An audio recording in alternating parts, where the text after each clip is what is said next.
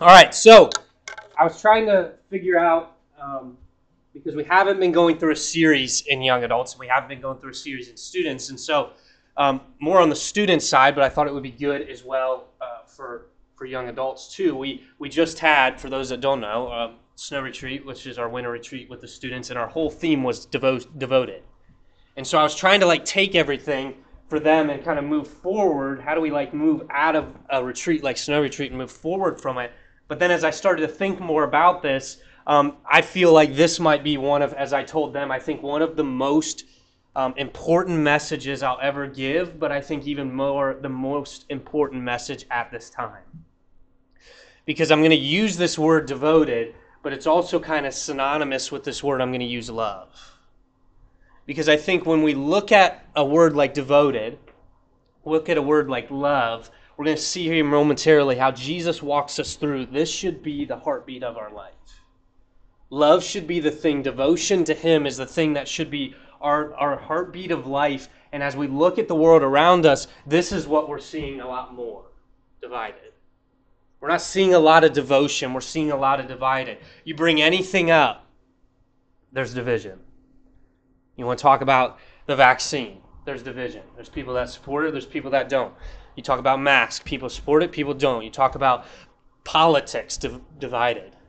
And you can go on and on about all these different things. It seems like everything in our world, there's got to be one side or the other. And what's happened in our lives is that we've said we can't come together and find this middle ground that, okay, maybe you believe that, but I don't believe it, but we can still be friends. It's like, if you don't believe what I believe, then I'm not friends with you anymore. I can't talk to you anymore. And so we push them to the other side, and there becomes this division, not this unity.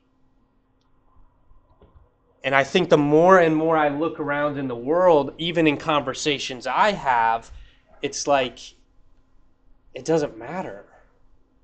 We can have our opinions, and I think you need to know this, and it might hurt a little bit. Your opinion doesn't matter. I think social media has given us this platform where we feel like if we put our opinion out there, all these people are going to rally behind us, and it's a good thing. You can have your opinion, you can have your beliefs, but that means if someone disagrees, it's okay. Just because I put out there, I don't know, take for example, let's say I'm full force vaccine, and I put that out there, and then everybody else is like, well, I don't know if I agree in getting it, and so I just go, well, I'm not going to talk to you guys anymore. What does it really matter if I'm in support of that and people aren't? My opinion doesn't matter. This is just what I believe in. So now what we've created in our world is a world that's divided. And I think at a crucial time as we're in, as we look into a new year, 2022, we need to look at a year of devoted and not division. We need to look at a year that we're bringing people together, and it's with this one idea, love. Love, and I'll explain that here in a second. But in order for us to be able to give love, we have to experience that love. So I can remember a big thing we used to do when I was in high school is we played airsoft all the time. And we started stockpiling airsoft guns. I think at points we were up to 30 or 40 airsoft guns. We would just buy all these guns, even if they were cheap guns, because what our thing was is that we always wanted people to play with us. So we didn't want anybody to say, well, I'm not going to be able to come because I don't have a gun. So we always just had a bunch of extra guns.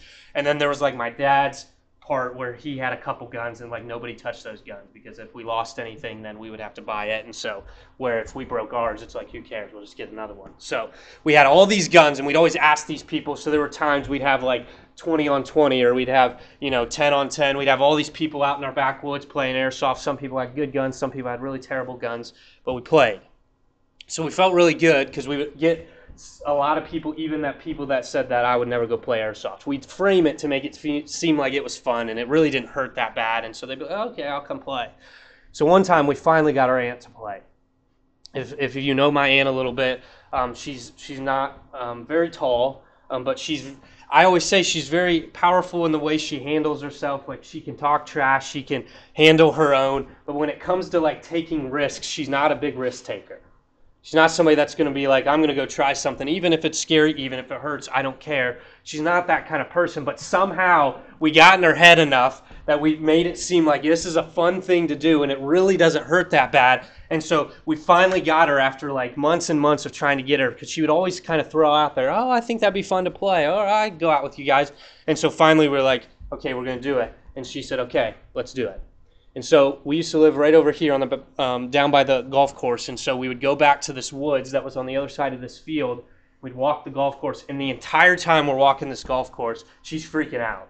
She's like, I don't know what I just got myself into. I don't know what this is going to be like. We're all carrying these airsoft guns like we're going to war or something, because we got all this gear on and we got all these guns, and she's like, this looks like it's something serious, not just having fun. And so the whole time, though, we're going out, I'm trying to explain to her. I said, okay, now we actually have to tell her how it is, because we can't lie to her, and then she'll like run at somebody and then get pelted, and it'll hurt really bad and it'll end very badly. So we got to make sure we prepare her for what she's going to feel. And so we start telling her what it's going to feel like. You know, the way I always tell people is it feels like a bee sting. You get hit with it and it stings like right when you get hit, and then usually it goes away. And so we're trying to explain to her this is what it feels like. And so she started to be able to like understand a little bit, but she only gave us credit to understand what it feels like to get hit by an airsoft gun because we had gotten hit before. If I were to go along with her and walk the golf course and say, hey, I'm going to be honest with you here, I've never played airsoft. I have no idea what this feels like. I don't know what you're getting into. It would have either freaked her out, or if I tried to tell her what it feels like, she'd be like, you've never been hit. How do you know what it feels like? But because of what I've experienced, I was able to tell her what her experience was going to be like. And just for your laugh, I guess she used a metal shield the whole time and pretty much sat in the woods right in the middle behind the shield, and you just kept hearing these little ping, ping, ping off the shield because we all decided to turn on her and try to hit her. So she sat behind it. But she did have fun, and she really enjoyed it. And I think she did get hit once and said it wasn't that bad. But it's the whole idea that in all these areas of life, when you try to go do something and somebody tries to tell you what it's like, if they've never experienced, it's hard for you to trust what their experience is. If Shannon tries to come tell me this is what an airsoft gun feels like, but she's never picked one up and never gotten hit by one, I'm not going to trust her. But if she's been out there and she's played and she tries to tell me, this is my first time playing, this is how it's going to feel, I can trust her because of her experience. We're not able to go out and be devoted and point people to Jesus into this relationship if we've never experienced his love on our own. We can't tell people what this love is like if you've never experienced it. John 13:35 says this, kind of frames the whole rest of this talk. Your love for one another will prove to the world that you are my disciples. Or some different translations will say, the world will know you by your love. Question, if you were to ask people, take away your Christian status, if you want to say, would they know you by your love? Would they know that you're a part of this relationship with Jesus because you're a loving person? Not because you go to church, not because you read your Bible, but because every day you wake up and you say, my goal is to love people whether I agree with them or not. Jesus is talking here. I don't have it in red like in some Bibles, but this is Jesus talking. You will know my disciples by their love.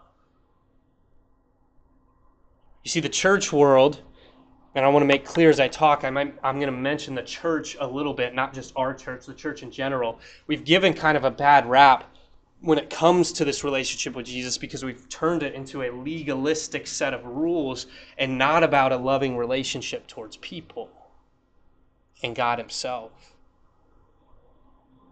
So as we look at a divided world, I want to unpack this idea with two different stories real quickly. Be devoted, not divided.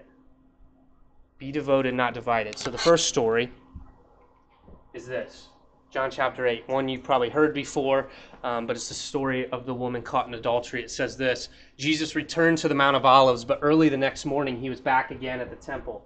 A crowd soon gathered, and he sat down and taught them. As he was speaking to the teachers of religious law and the Pharisees brought a woman who had been caught in the act of adultery. They put her in front of the crowd. Teacher, they said to Jesus, this woman was caught in the act of adultery. The laws of Moses say to stone her. What do you say? They were trying to trap him into saying something they could use against him, but Jesus stooped down and wrote in the dust with his finger. They kept demanding an answer, so he stood up again and said, "All right, but let the one who has never sinned throw the first stone." Then he stooped down again and wrote in the dust. When the accusers heard this, they slipped out away one by one, beginning with the oldest, until only Jesus was left in the middle of the crowd with the woman. Then Jesus stood up again and said to the woman, "Where are your accusers? Didn't even one of them condemn you?" "No, Lord," she said. And Jesus said, "Neither do I. Go and sin no more." Okay, so in order for us to understand this idea of devoted, we have to understand first that if we're going to be devoted, we're going to be people that are known by our love, we have to experience that love first. You say, well, Taylor, how does this story even show that? Let me unpack it for a second. So let's just kind of nutshell this story real quickly. So what happens, if you catch this, says here, as he was speaking, the teachers of religious law and the Pharisees, if we wanted to put a general term on this, the church people. The church people catch this woman caught in the act of adultery. This wasn't something she confessed at like a snow retreat. She was like, man, I've been really dealing with this, so I'm going to confess I've been in adultery. No. She was in the act of adultery. The church people go and drag her into the temple as Jesus is up here teaching the people about him, his word, all this stuff, and they drag her, set her right down in front of everybody. So she's probably embarrassed already that she's been caught in the act. Not only has she been caught, she's now put in the center of all these people, and the church people say, well, according to the law of Moses, she's supposed to die. We're looking at the people that are supposed to be the ones that are known by their love, and they drag this woman and say she needs to be killed for what she's done. And Jesus, I couldn't imagine this with tensions high. He doesn't try to address it. He immediately just stoops down and starts writing. I don't know what he's writing. He might write, some people say he was writing the sins of all the Pharisees. Some people say he was just doodling. I don't know what he was writing. But he writes all this, and after he's fed up with it all and them trying to say, give us an answer. She needs to die. She needs to be held accountable for her sins.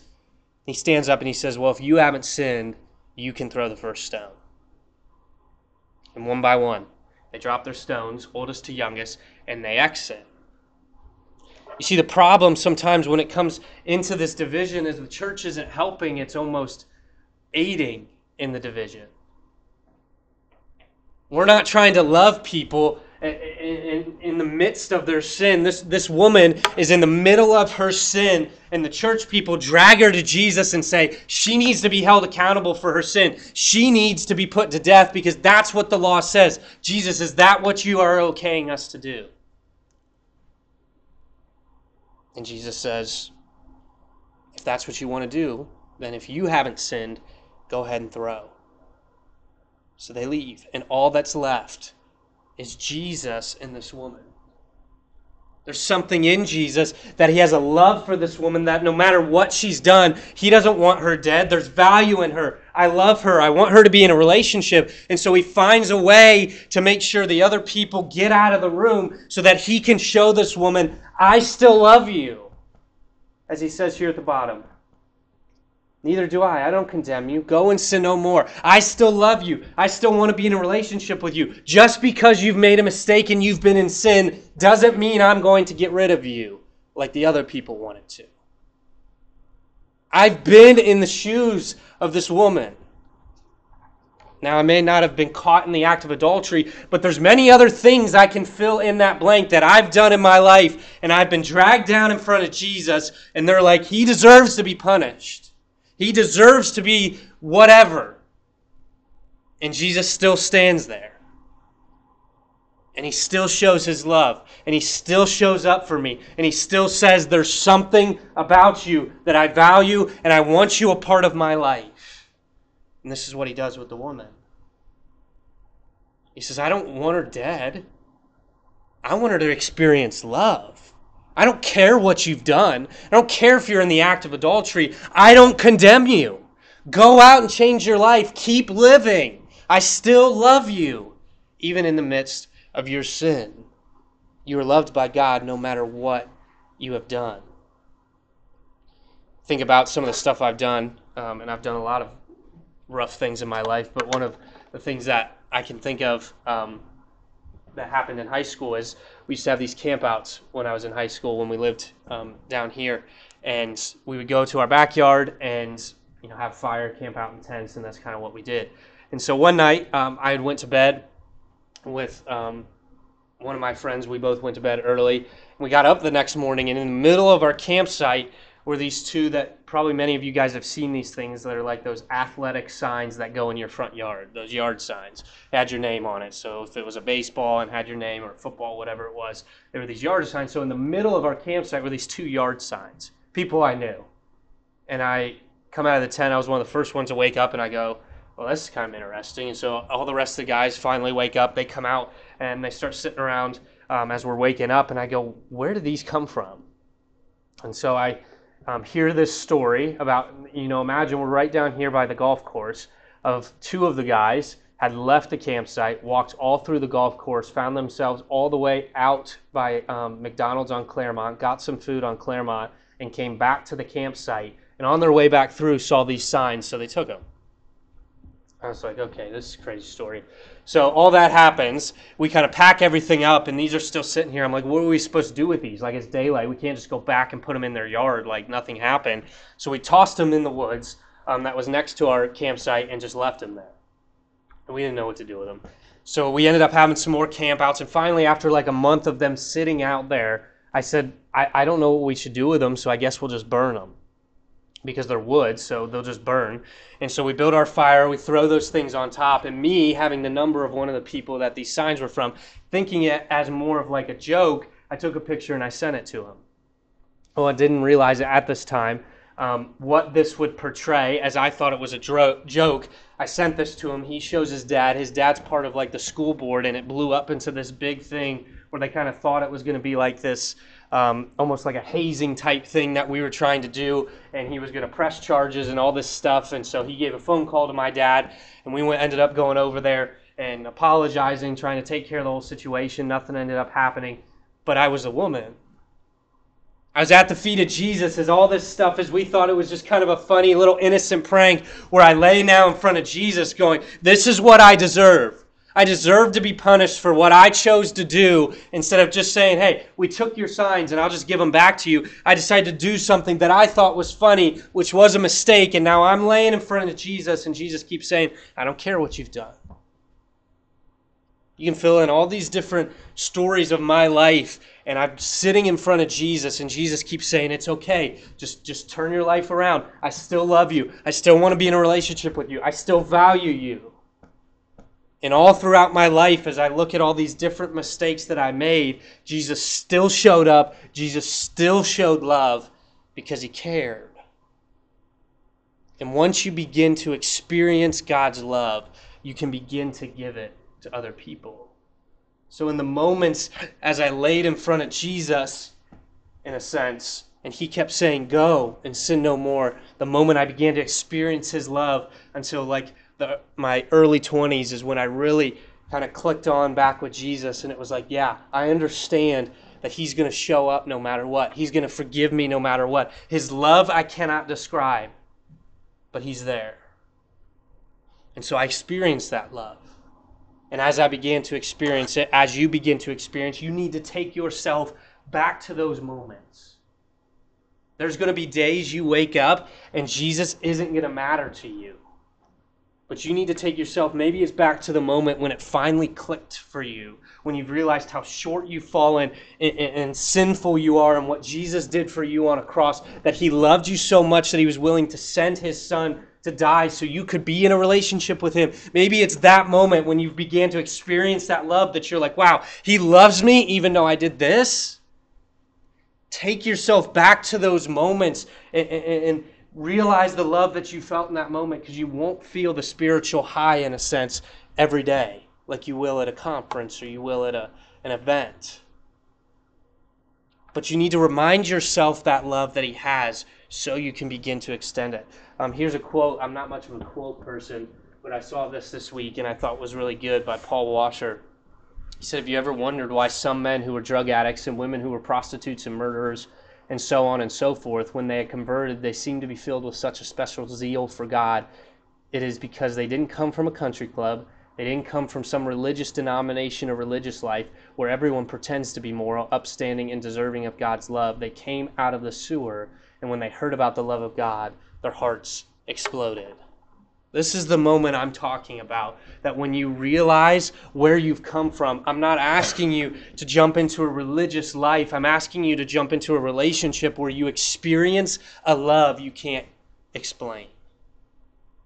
And once you begin to experience that, all you want to do is have other people experience it too. So how do we begin to show other people once we've experienced it? Another quick story you've heard, and I'll rush through this one. Jesus replied with a story. A Jewish man was traveling from Jerusalem to Jericho, and he was attacked by bandits. They stripped him of his clothes, beat him up, and left him for dead beside the road. By chance, a priest came along, but when he saw the man lying there, he crossed to the other side of the road and passed him by. A temple assistant walked over, looked at him lying there, but he also passed on the other side. Then a despised Samaritan came along, and when he saw the man, he felt compassion for him. Going over to him, the Samaritan soothed his wounds with olive oil and wine and bandaged them. Then he put the man on his own donkey, took him to an inn where he took care of him. The next day he handed the innkeeper 2 silver coins, telling him, "Take care of this man. If his bill runs higher than this, I'll pay you the next time I'm here." "Now which of these 3 would you say was a neighbor to the man who was attacked by bandits?" Jesus asked. The man replied, "The one who showed him mercy." Then Jesus said, "Yes, now go and do the same."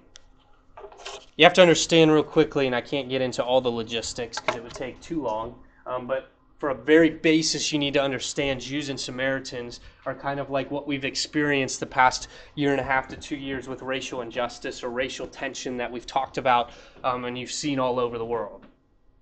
There was this huge tension between Jewish people and Samaritans. They were called half-breeds, if you want to say.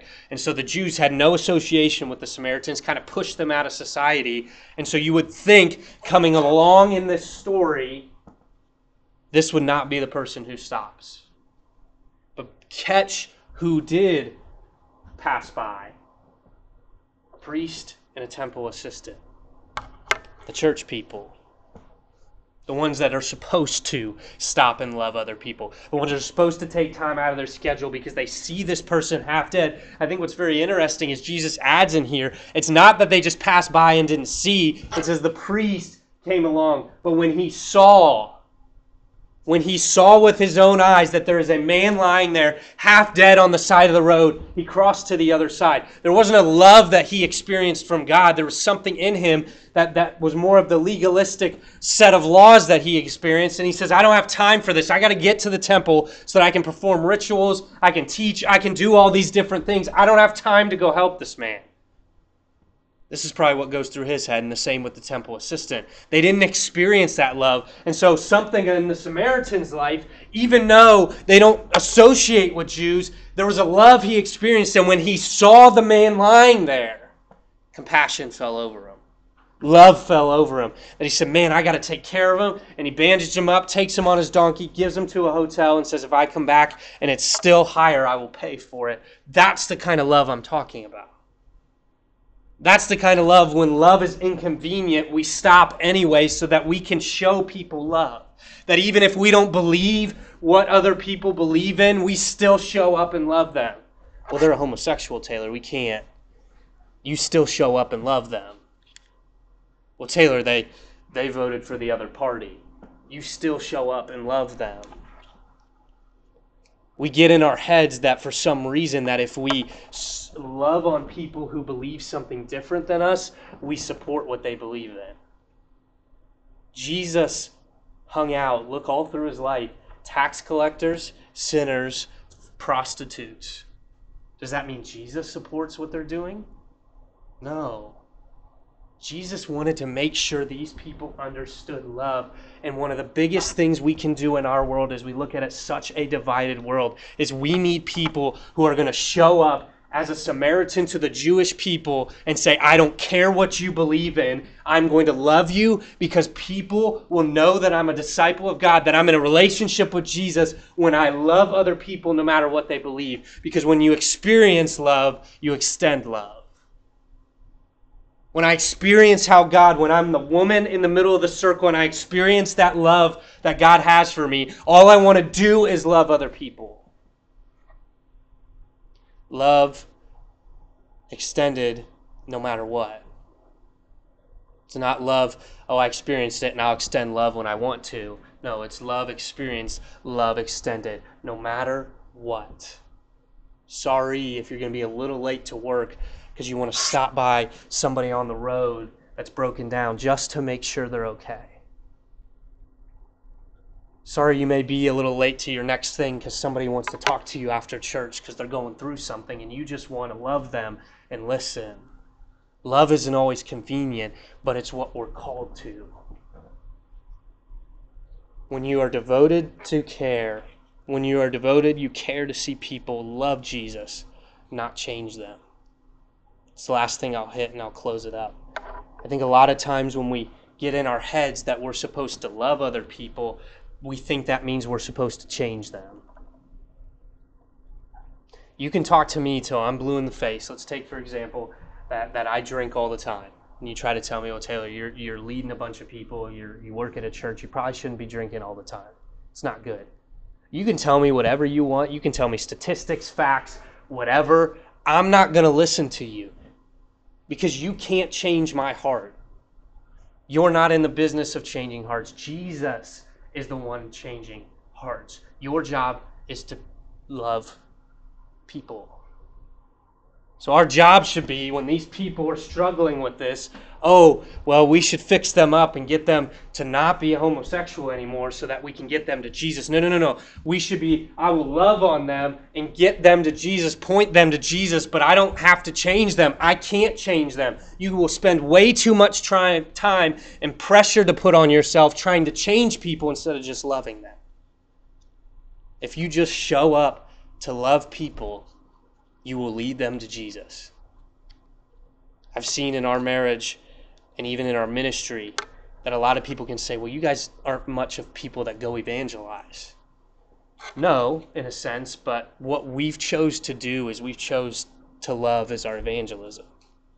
So when somebody walks in our doors, whether it's here or in our house, I don't care what they're involved in. That's not the issue. The issue is, do you understand that there's a God that loves you?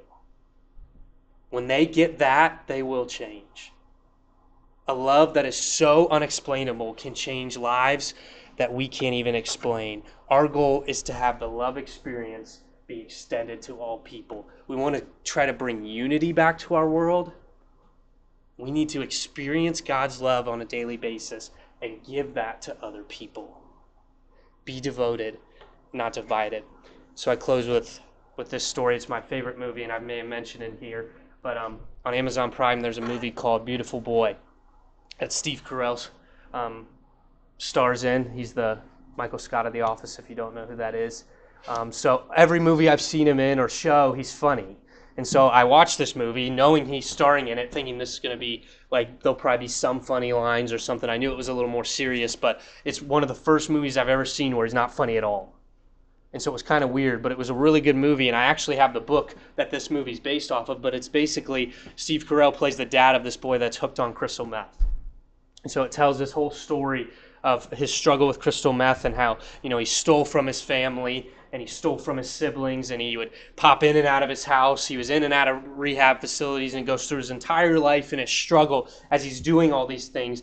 And even like when he steals money from his parents to go buy drugs, where's his dad? He's there with him, loving on him. Even when he's passed out on the side of the road because he can't drive or walk anymore because he's pretty much overdosed, where is his dad? Picking him up and bringing him back home. And his dad continues to show up. Steve Carell continues to be there because that's what he's chosen to do, that I'm going to love this boy no matter what. Not because I support what he's doing, but because I have a love for him because he's my son. And so at one point, finally, he's tried everything he feels like he can do. And he says, I'm just going to practice tough love. I'm still going to be there, but I can't keep just helping him out in every way possible. And so the boy decides to go into a stall, into a bar, I think it is, or a restaurant, and he ends up ODing at the very end of the movie. And then he wakes up in a hospital with a wheelchair, and guess who's right next to him? His dad. Still loving him, still supporting him, still being there for him. And I guarantee anything that you decide to do in your life, you will wake up and guess who's there? God. God will still love you, You're his son, you're his daughter, and he has every bit of ounce of love that he can give to you no matter what you choose to do. He's still going to love you. That's what we need to be for people in our world today. They need to wake up after a rough weekend, and guess who's there? We're there to show them love. We're there to point them to Jesus. Will you show people love? God saw you were worth it to love. Will you see people the same way?